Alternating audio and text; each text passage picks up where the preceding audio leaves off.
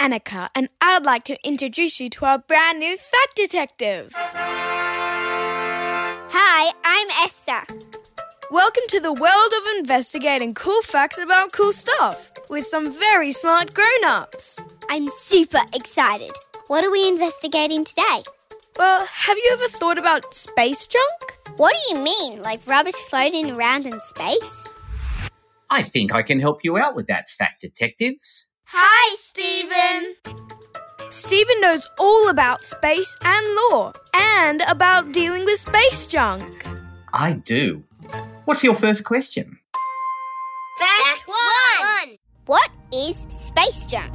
Space junk, also known as space debris, is basically anything left by humans in space. What kind of things? Space junk includes things like old satellites that have broken up or were left in orbit circling the Earth after they finished their mission. Space junk can also be nuts, bolts, flecks of paint, and other scraps of metal that have broken off satellites and rockets. And it can even be human waste. Like poo? Yes, as well as a lost glove or even a golf ball that one astronaut hit off the shuttle. Seriously? Where does space junk come from? Since humans started exploring space back in the 1950s, we've launched between 10 and 12,000 objects, including rockets and satellites, into orbit.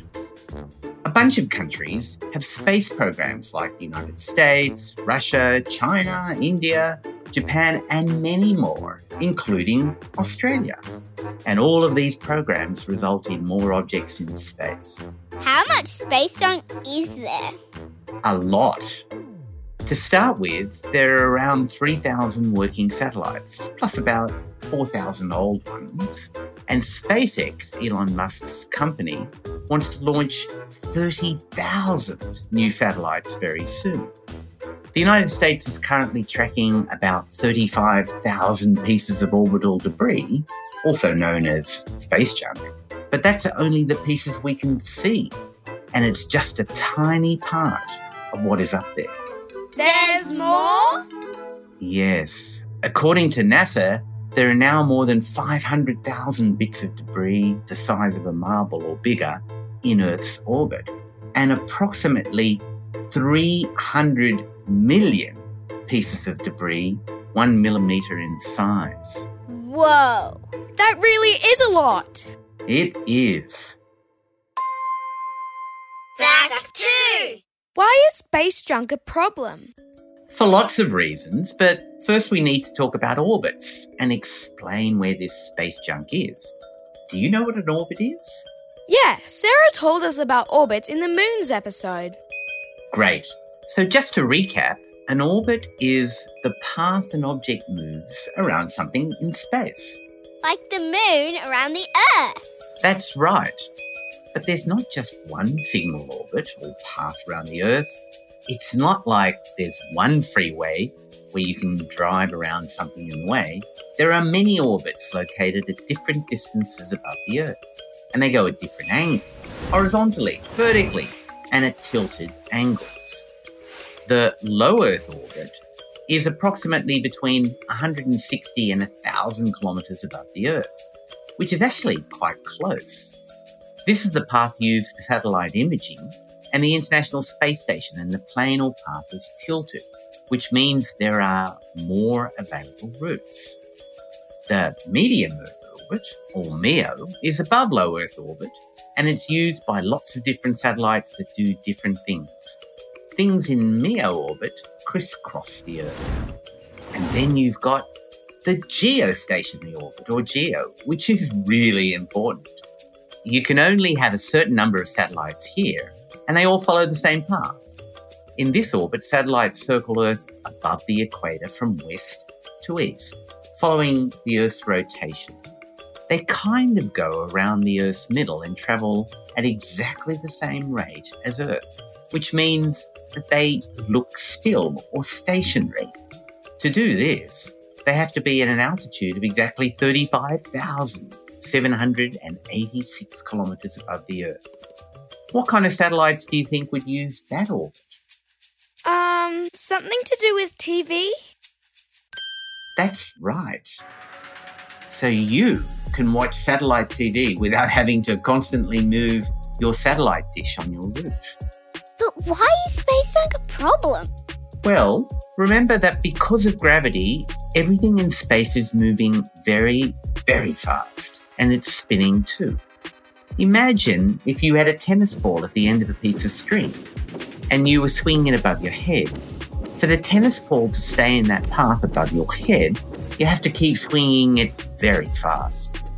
Depending on which orbit the debris is in, it depends on how fast it's moving.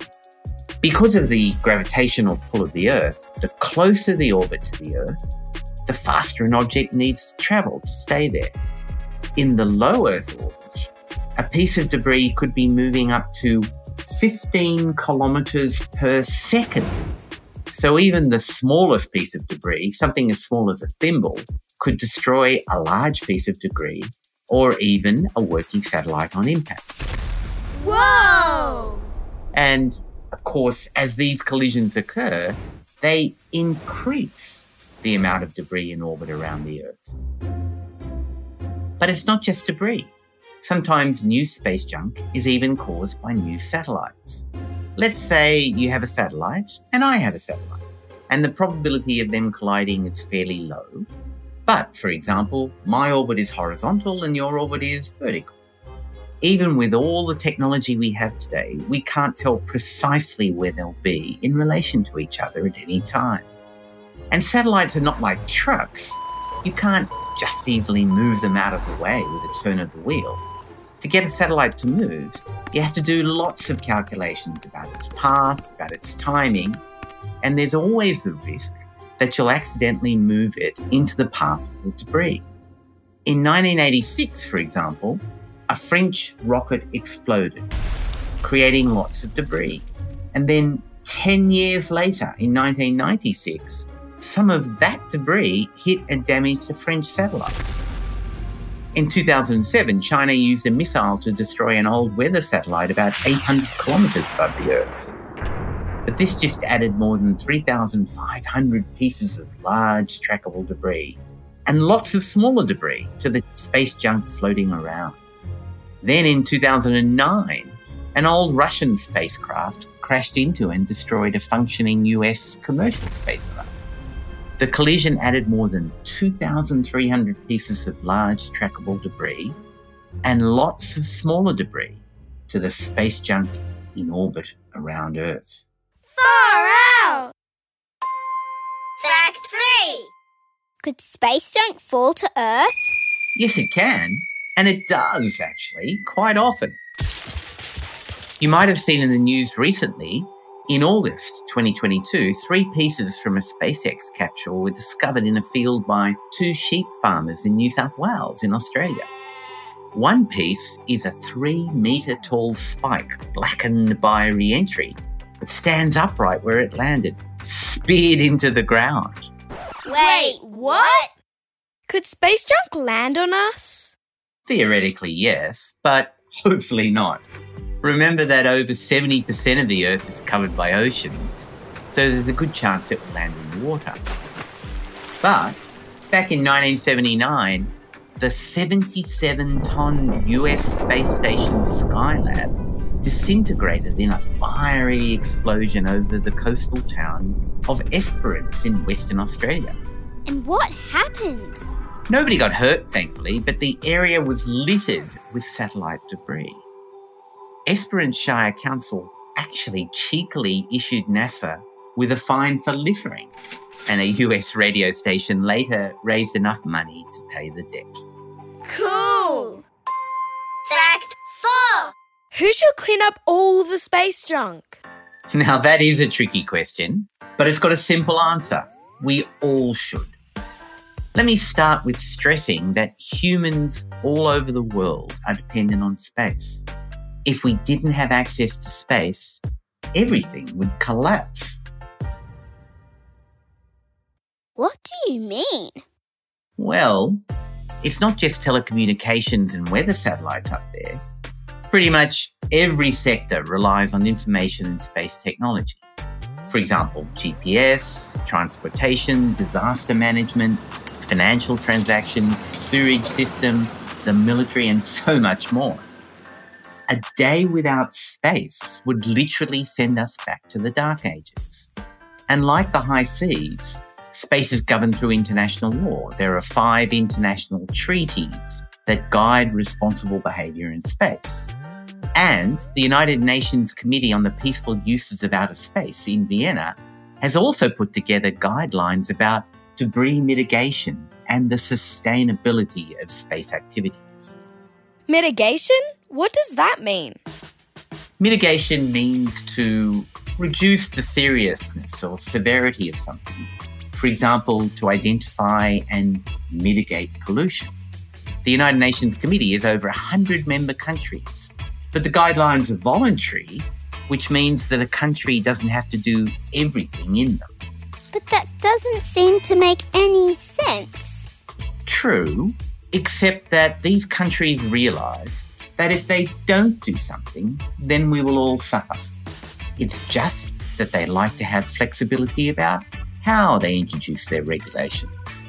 In any case, international law regulates the relationship between these countries, while national law regulates the relationship between countries and its citizens.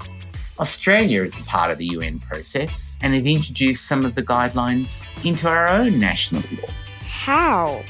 Well, just say the fact detectives team wanted to build a satellite to fly into space. You would have to apply to the Australian Space Agency to do that. And as part of your application, you would have to submit a debris mitigation strategy. Fact 5! How can we clean up the space junk? There are a number of countries and companies that are developing technologies to do active debris removal, or ADR, using sails, tentacles, foam, and more.